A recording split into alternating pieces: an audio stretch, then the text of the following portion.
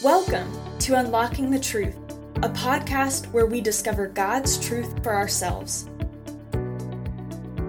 Do you want to know how to better study God's Word?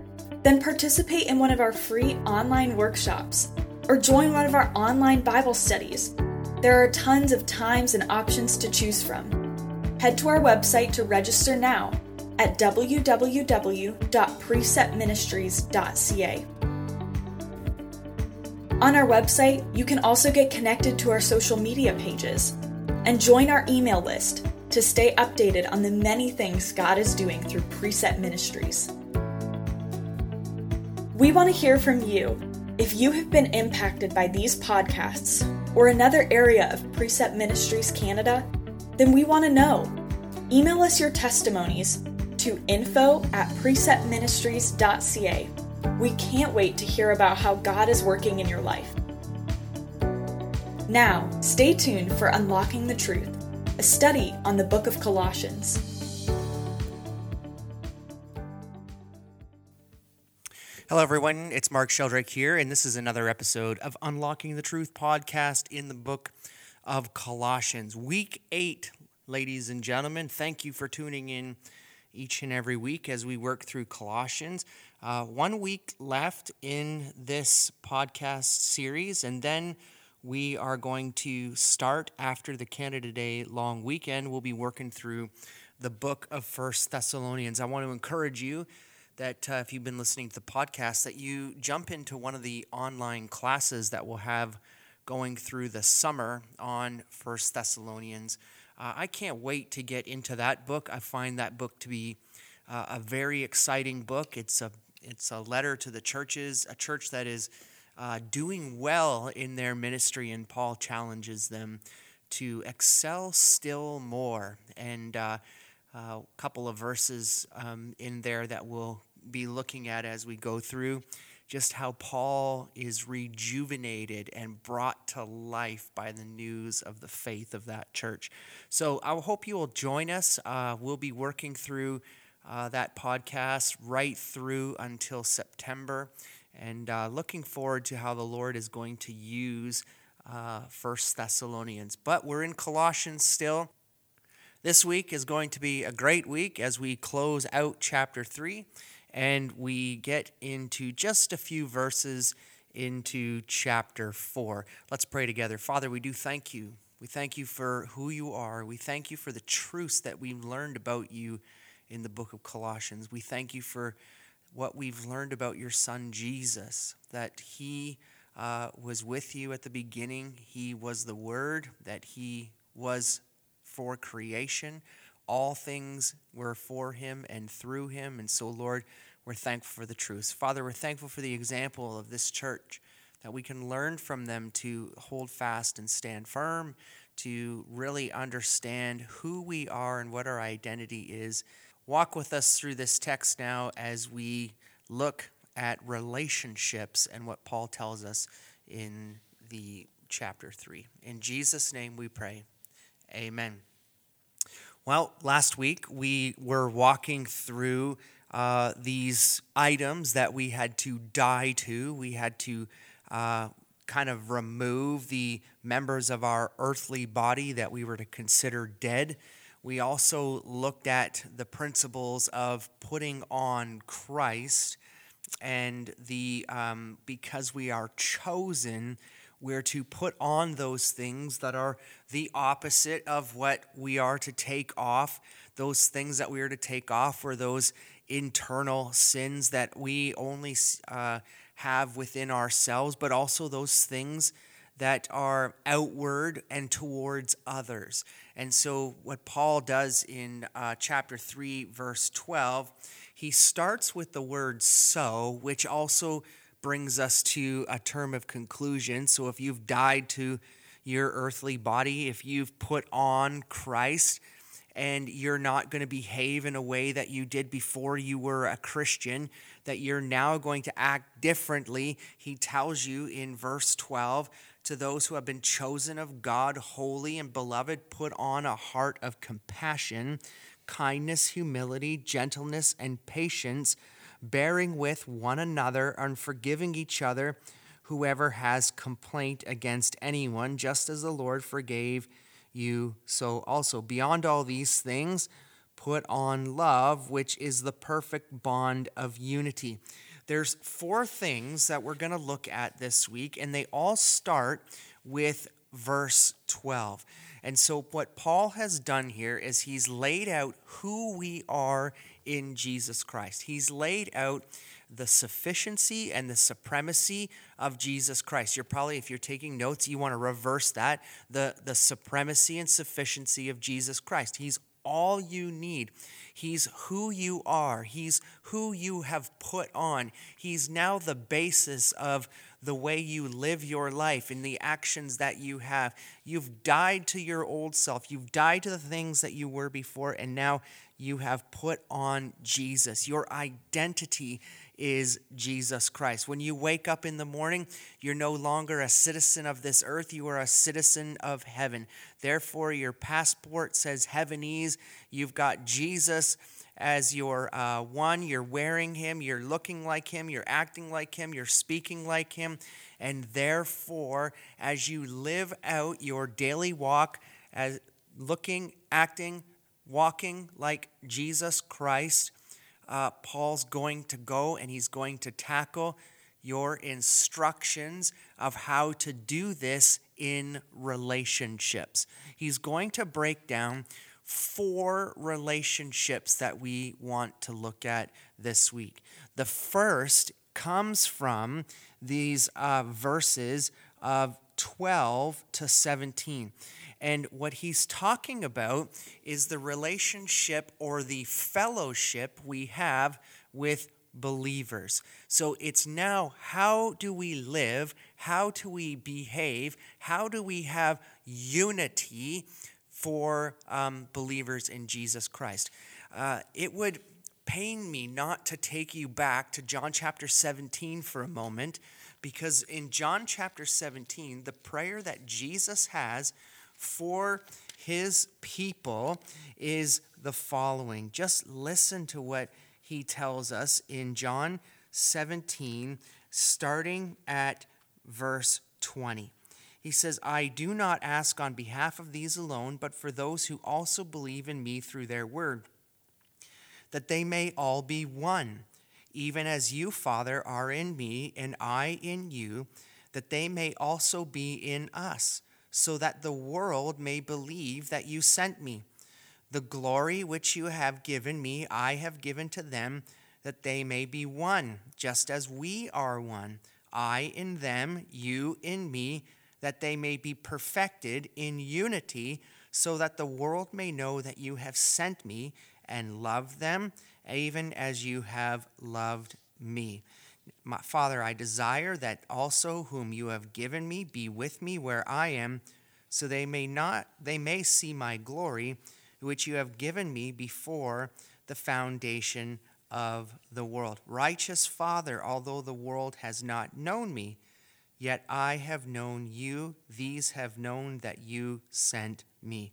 Now, this is an absolutely amazing prayer that Jesus is telling us about the fellowship of believers, how it's so and why it's so important for believers to be unified, to not just get along with each other, but to be at peace with one another, not at war with one another, not having these fleshly evil desires overtaking us and where we want to have malice and envy and covetousness and the whole concept of causing revenge or evil desires against other people, especially the brethren, that because the world, this is what he says here, this is his prayer, this is what I just love about John 17.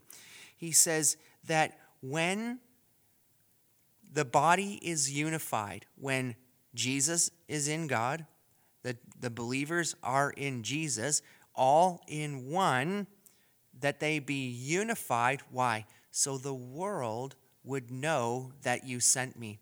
If you go back into the beginning of John 17, verse 3, here's why it's so important that the world know that Jesus was sent by God. it says in verse 3, this is eternal life, that they may know you, God, the only true God, in Jesus, whom you have sent.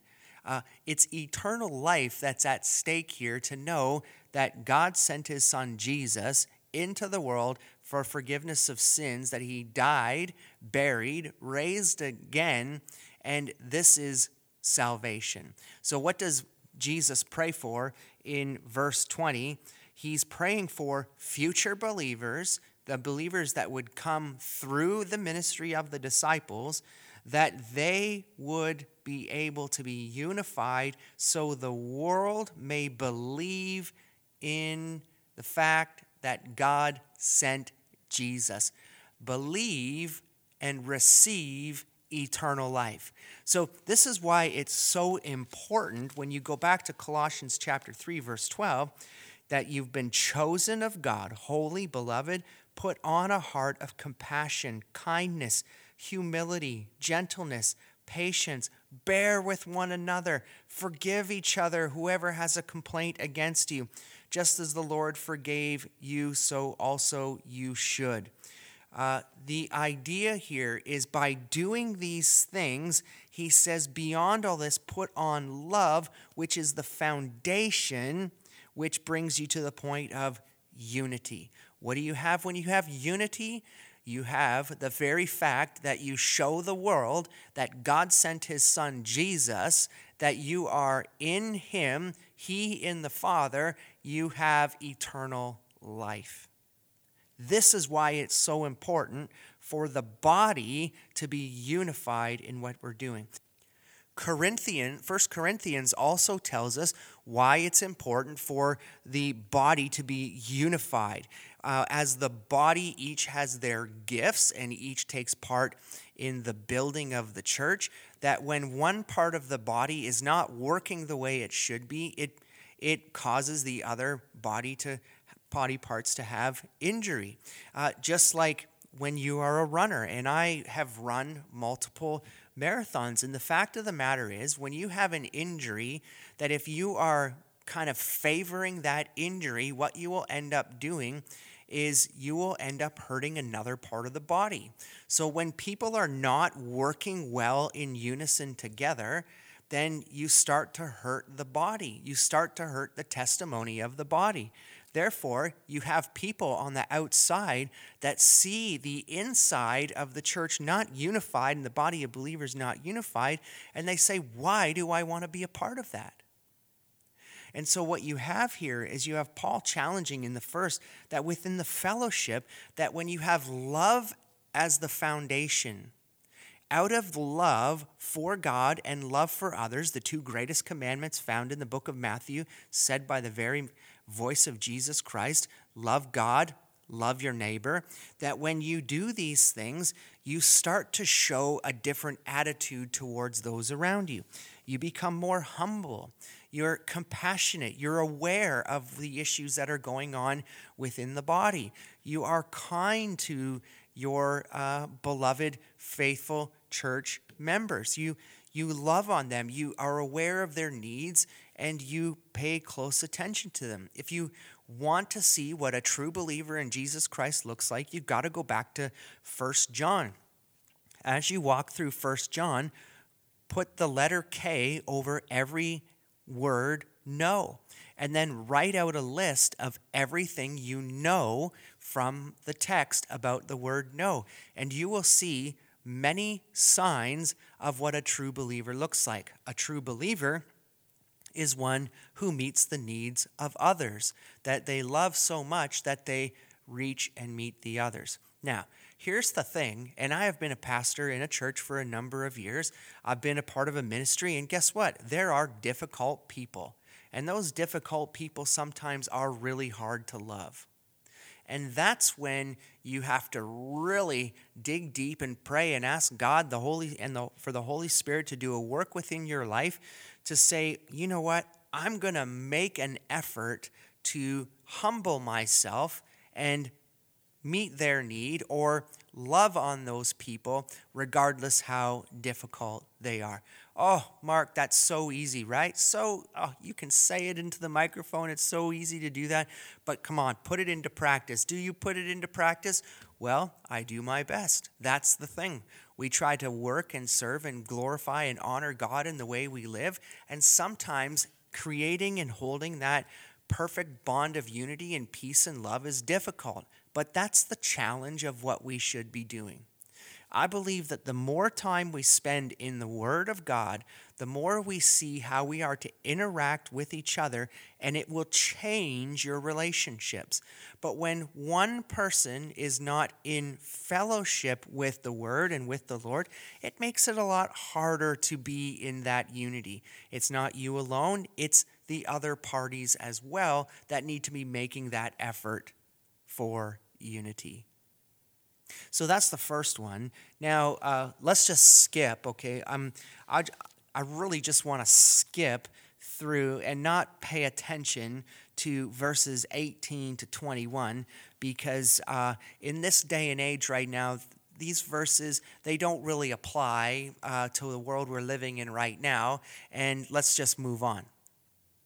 Now, don't turn off the podcast right now and say, I can't believe he's not touching us. We're going to these verses that really can rub people up the wrong way as we go. People who don't have a full grasp and understanding of relationships. But the next relationship we want to look at is in overall generals, we're going to be looking at relationships within the home. So first you have relationships within the church and the fellowship with the brethren. And then Paul's going to start to kind of narrow that down, go deeper down the funnel into, hey, these are what we're going to look at when it comes to relationships within the home. And the first relationship within the home is he is going to talk about marriage. He's going to tackle first the relationship between the husband and the wife. Now, all right, let me just pause for a moment. All right, so I want you to pay close attention. Men, if you are sitting and you're sitting close to your wife and you guys are listening to this together, there is absolutely no elbowing your wife in the side as we look at the first verse.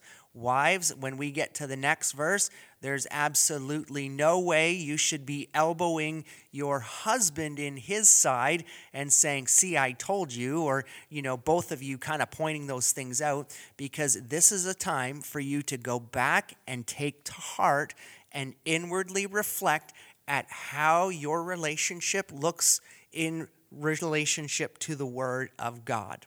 All right, so Paul is now going to lay out for us. He's going to take us right to the very next verse, and he says, verse 18, he says, wives, be subject to your husbands as it is fitting in the Lord. Oh my goodness, what are we talking about? Okay, we've got something happening here. We've got this command that wives need to be subject to your husbands. Okay, listen, husbands, I hope you did not elbow your wife right now and say, I told you were to be subject to me. I told you were to listen to me and do what I tell you to do. No, that's not what is happening here. All right, so first and foremost, we need to understand what he's talking about when he says be subject. All right, so the word subject here is an understanding in a military term in which it's to place and rank, okay, to put a person in place or in rank. It's to put them under an orderly fashion. All right, so if you want to know more about the orderly fashion, you've got to go back to Genesis chapter 2. Genesis chapter 2, verses 18 and up to 25 talk about how God saw that Adam all by himself needed a suitable helper. He needed somebody to come alongside him and help him and support him and be with him because he was all by himself. And so in Genesis, you have Adam created first, and then as the placing or the order of creation, you have Eve, who was created next. Now, just last night at the dinner table, my wife and I were talking about the podcast, and she was like, I'm listening to the podcast, and boy, I'm not sure that, I really like when I hear things about myself, and here we are. Jessica, bear with, we're going there again. So Jessica and I have a running joke, and it's when we're driving in the car. And when we're driving in the car, this is not my own joke. It comes from Tim Hawkins, who is a Christian comedian, and he has a joke called The Suitable Helper. And the suitable helper, he says, is the one as the wife who said the wife will always tell you when the light is green. She'll tell you when it changes before you know it changes. By her screech and her scream, she'll tell you when to brake. And so as I respond sometimes when my wife will tell me, and Jessica says, Mark, the light is green, because I'm looking around and not really paying attention. And or, when a car is moving way ahead of me up in the lane and it looks like they're driving crazy, she'll give a gasp and wonder if I'm actually going to brake, or she'll say things like, are you going to brake? And I will respond with, thank you, suitable helper. And she'll say, that's right, I am the suitable helper. But what you have here is you have the idea that a husband and wife are to work together in unity. But the place and the ranking is that, Adam created first and then Eve. And so this is the order that God has it. So what we're seeing in Colossians chapter 3 is God's perfect order for the relationship and the family. Ephesians 5:22-33 will tell you more about the order that has to be taken in place. But Paul says in Ephesians that a wife is supposed to respect her husband. And so I wanted to look at 1 Peter, because 1 Peter chapter 2, verses 21 to chapter 3:12 give us a really good example of the idea of submission and being subject in relationships. So, starting at verse 21, for you have been called for this purpose, since Christ also suffered for you, leaving you an example for you to follow in his steps, who committed no sin, nor was any deceit found in him. While being reviled, he did not revile in return. While suffering, he uttered no threats, but kept entrusting himself to him who judged righteously.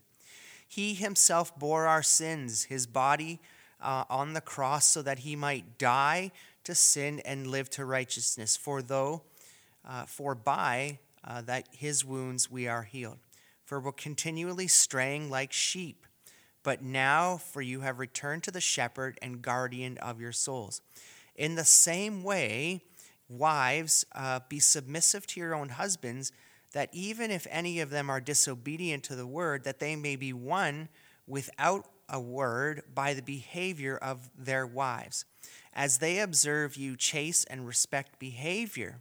So what Paul is saying here, and you can continue on in down to verse 12, he keeps talking about the idea of proper dress and how to behave as a wife.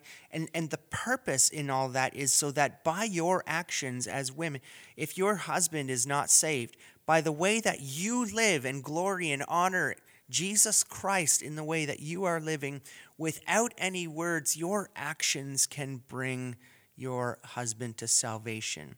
So it's a perfect model of what God has for us. But now you've got here the idea of the next part, okay? So what wives, we need to be in a perfect order, in God's perfect order, in submission to that godly husband. And trust me, women, when you decide to do that and you decide to live as though you have Jesus at the center of your marriage, that when you place yourself in the proper rank because you know that God has made that rank, your marriage relationship with your husband will change drastically. You will find great love in the Lord when your husband, your God-fearing husband, also submits and lives under the authority of Jesus Christ. And so now what we have in verse 19, all right, wives, hold your elbows in tight, all right? Hold them tight. Don't let them shake out and start moving towards your husband's side, because this is what it says. But men, pay attention. Husband, love your wives and do not be embittered against them. The word love there is agape love. It's that perfect expression among men in the Lord Jesus Christ. It's Christian love. It's not an impulse or feelings that come up. It's just like Christ loved the church in unconditionally and self-sacrificing. This is the way that you are to love your wife. It's a sacrificial love that, you will put her before your own needs, wants, desires. Don't be embittered. Don't be harsh against them. Don't irritate them, but don't be bitter and hateful towards them. So you don't want them to, you don't want to get angry at them and get mad at them and live in a way that you're constantly kind of rubbing against them, because maybe, you're not humbling yourself and you're not getting your own way. And then when you don't get your own way, you get embittered, and guess what? That happens then. You guys, as a relationship, it starts to strain and struggle, and you begin to rub against each other, because at the center, remember, at the very beginning of all relationships, put on love. Why? Because it's the perfect bond of unity. And so in unity, at the center is Jesus Christ. And when he's at the center of your relationship, you will be humble in your actions towards one another.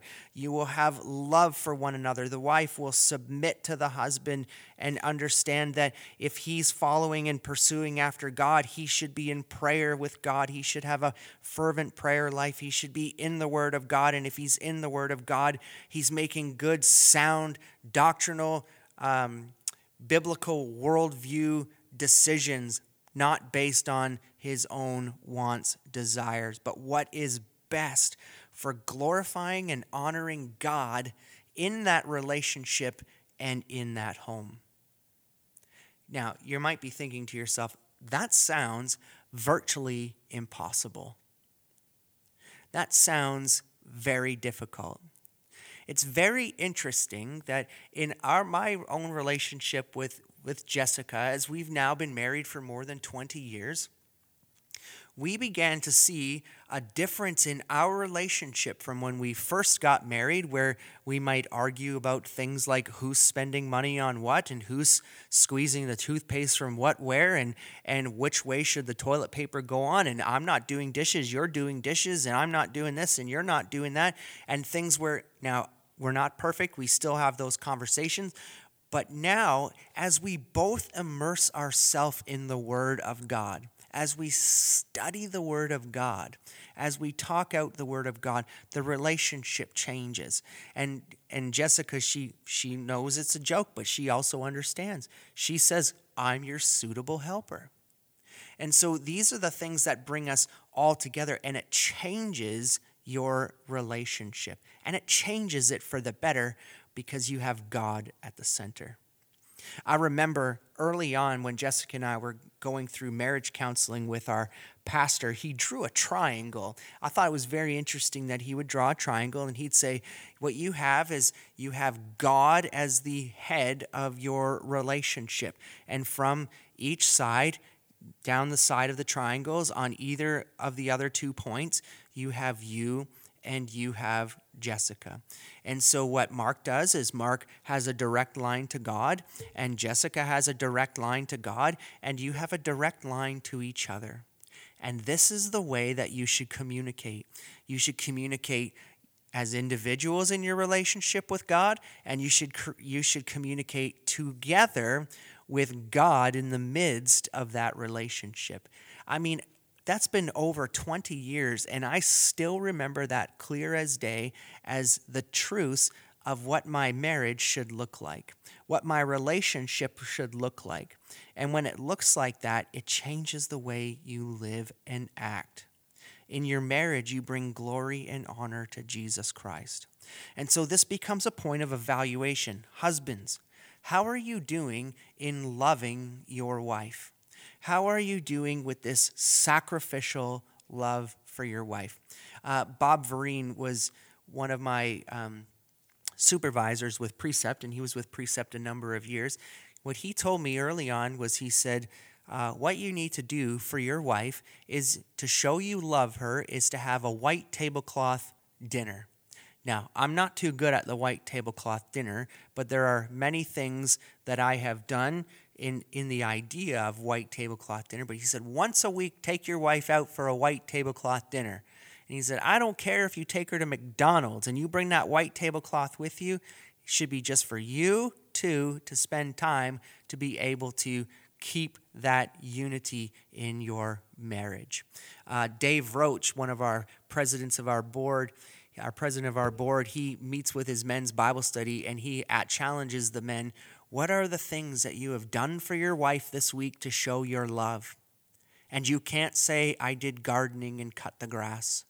What are those sacrificial things that you've done to show your wife that you love her like Christ loves the church? And he calls them out on it when they don't do things, and it's fantastic. And so think about that, men. What have you done, or have you done anything to show your wife this sacrificial love? Women, have you shown your husbands the things in great humility to understand what your role is within the relationship? We have phenomenal tools with Precept that will dig further into the whole biblical marriage. Go to our website and look for Building a Marriage Without Regrets, or having there's one of the 40 minutes is on marriage as well. So I would challenge you, men, take the challenge up, guys. You be the ones, call Precept, get those books, and walk your wife through those over the summer. All right, let's look at the next relationship before we run out of time. And we've got children. Be obedient to your parents in all things, for this is well-pleasing to the Lord. All right, Jessica, if you've got this and you're listening to it, get our kids in the room right now, right? Guys, get your kids. Children, obey your parents. That's amazing. Right in the Bible, there's a passage in Isaiah that I bring about with my daughter Logan all the time, and it comes from Isaiah 45. You cannot argue with your maker. I always say, and Logan, you were made by me. I am your maker, therefore don't argue with me. Well, guess what? My children, they're teenagers. And as they grow as teenagers, they go through different growth periods in their life, and sometimes they hit rough roads. And before I was a father myself, I was a youth pastor and dealt with teenagers all the time. And I used to say to myself, it is going to be so easy to deal with teenagers. I was dealing with teenagers as a youth pastor. But guess what? They always went home. I had them for a couple hours a week, and then they went home. They probably were a lot different than they were when they came home. But I'm going to tell you something very interesting about our family, and I'm not trying to present our family as a perfect family. We are not a perfect family. But my daughter, when she was very young, she used to have these kind of tantrums and want to kick down the doors, and we used to pray, and oh man, Lord, we hope you grip her heart and you change her, because I don't know if we can deal with this through the rest of her life. And we saw a drastic change in her behavior. No more kicking doors. We saw her getting involved in the church and singing, and we're like, oh my gosh, God has gripped this young woman's heart. She'll be attending boot camp with Precept in the next couple weeks, and we're pretty excited about that she's going to be digging into the Mark precept upon precept study. But here's the most interesting thing of all of this. My daughter will be turning 16 very soon, and I have been waiting. I've been waiting in the wings for this explosion of change, this explosion of behavior that I have not yet seen yet. And here's why I don't think I've seen it yet. I think that she has been well behaved. Thank you, pandemic. For one, she doesn't go anywhere, so she's always home. We get to keep an eye on her. But the other thing is she is witnessing something within our home. She is witnessing a marriage that is centered on Jesus Christ. And as she witnesses the behavior between Jessica and I, she then sees how we interact with her in a loving way, and the response that she has out of respect and love for us and for Jesus Christ, she behaves in a manner that brings glory and honor to God. At the perfect unity that's coming out of this. Hey, we have our bumps in the road, no doubt about it. But in the end, what we have is this unity within the family that we can be able to talk with each other and share things with each other. And my daughter has gone through some massive things in her short little life with friends who have lost their lives and just so many difficult things that, that young girls should not have to deal with but are dealing with in this day and age. And yet in this, she is rounding out to be a wonderful woman of God. And so at the middle of that, she's obeying. Now on the other end, this is the part that Jessica continually reminds me of in the next verses. Fathers, do not exasperate your children so they will not lose heart. Isn't that kind of where we love to do? We love to provoke our children. We like to poke and prod and have fun with them. No, the idea of this provoking is to provoke them in a way that they walk away from the truth of God's word. They get discouraged and they don't want to have anything to do with you or the church. Remember, if you have the perfect bond of unity, if you have been raised with Christ, you have Christ within you, he's at the center of your relationship, you should be bleeding out Jesus Christ. You're walking out the truth day in and day out. You are living for him in all that you are doing. Therefore, everything that comes out of your mouth is that of what Christ would speak. And therefore, when you're provoking and you're bringing to anger, this here is not the things of Jesus Christ that come out. You want your children to see Jesus Christ in you. You don't want to provoke them to anger and drive them away. Why? Because it's life or death. It's a situation where each and every person chooses to follow after Jesus Christ. They choose to walk away from Jesus Christ. John tells us that no man comes unto God unless God draws him to him. But even with the Spirit prodding and saying, come to me, there are people who will outright say, I do not want that. In all of my years of ministry, this is what I have seen. I have seen people not want to come to Jesus Christ as Lord and Savior or attend church because of the hypocrisy that is found within it. You've got to love God. You've got to live for God. You've got to do, and then you don't do it yourself. And young people can see that before wise, older folks can see it. They can pick that out instantly when someone is not being genuine. So in the family and in the household, don't provoke them.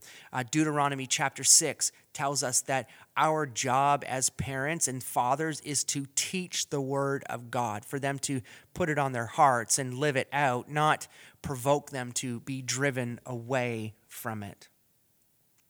Look what he says here, children, be obedient to your parents in all things and well-pleasing to the Lord. Fathers, do not exasperate your children so that they will not lose heart. And then you've got the next relationship, all right? So let me just take this for you quickly into the home, okay? First and foremost, you have wives, Be subject or submit to your husbands. Husbands, love your wives. Don't embitter and don't be harsh with them. Children, you need to obey your parents. And fathers, don't provoke your children. Love on them. Jessica once told me, she said, you have to tell your daughter you love her and you care for her, because if you don't, she'll find someone else who will tell her that. Well, taking that to heart, And I want her to know that I love her and care for her and walk with her and want her to serve Jesus in her life and be encouraged by the Word of God. I'd love to have her participating even more in the ministry of precept and engaging women her age in Scripture. Not to pressure or push her, but these are the things that we want to have. Now, here comes the next area of the relationship. This is outside of the home. This is in your work. He says, slaves, in all things obey those who are your masters on earth, not with external service or those who merely please men, but with sincerity of heart, fearing the Lord. Whatever you do, do your work heartily as for the Lord rather than for men, knowing that from the Lord you will receive the reward of inheritance. It is the Lord Jesus Christ whom you serve. For he who does wrong will receive consequences of the wrong which he has done, and that without partiality. All right, so workers, this is for you, those who have a boss. Maybe you are working in the secular world. You're not working in the Christian world, but maybe your boss isn't that great. Maybe you're working for somebody who's very difficult. Sometimes I wonder about how difficult I am to work for. A results-driven person that wants to establish and engage every Canadian in God's word. There's a lot of pressure behind that.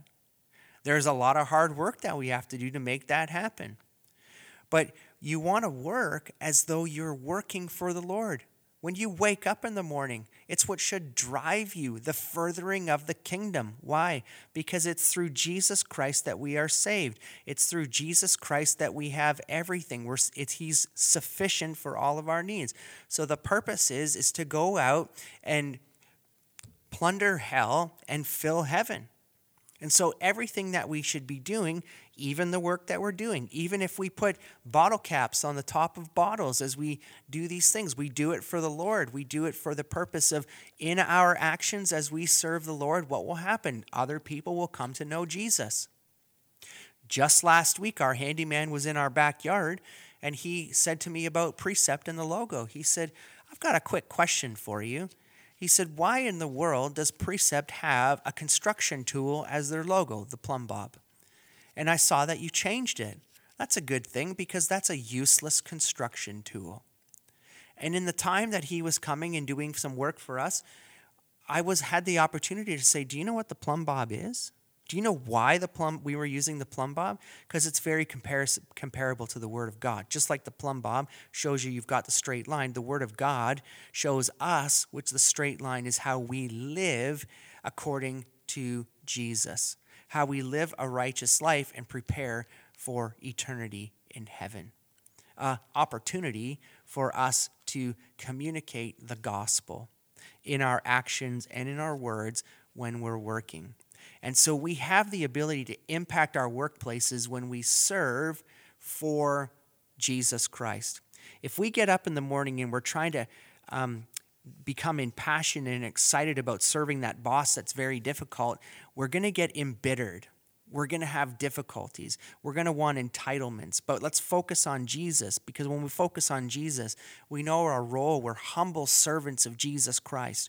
We know what Jesus has done for us. We know that he forgave us of all of our sins.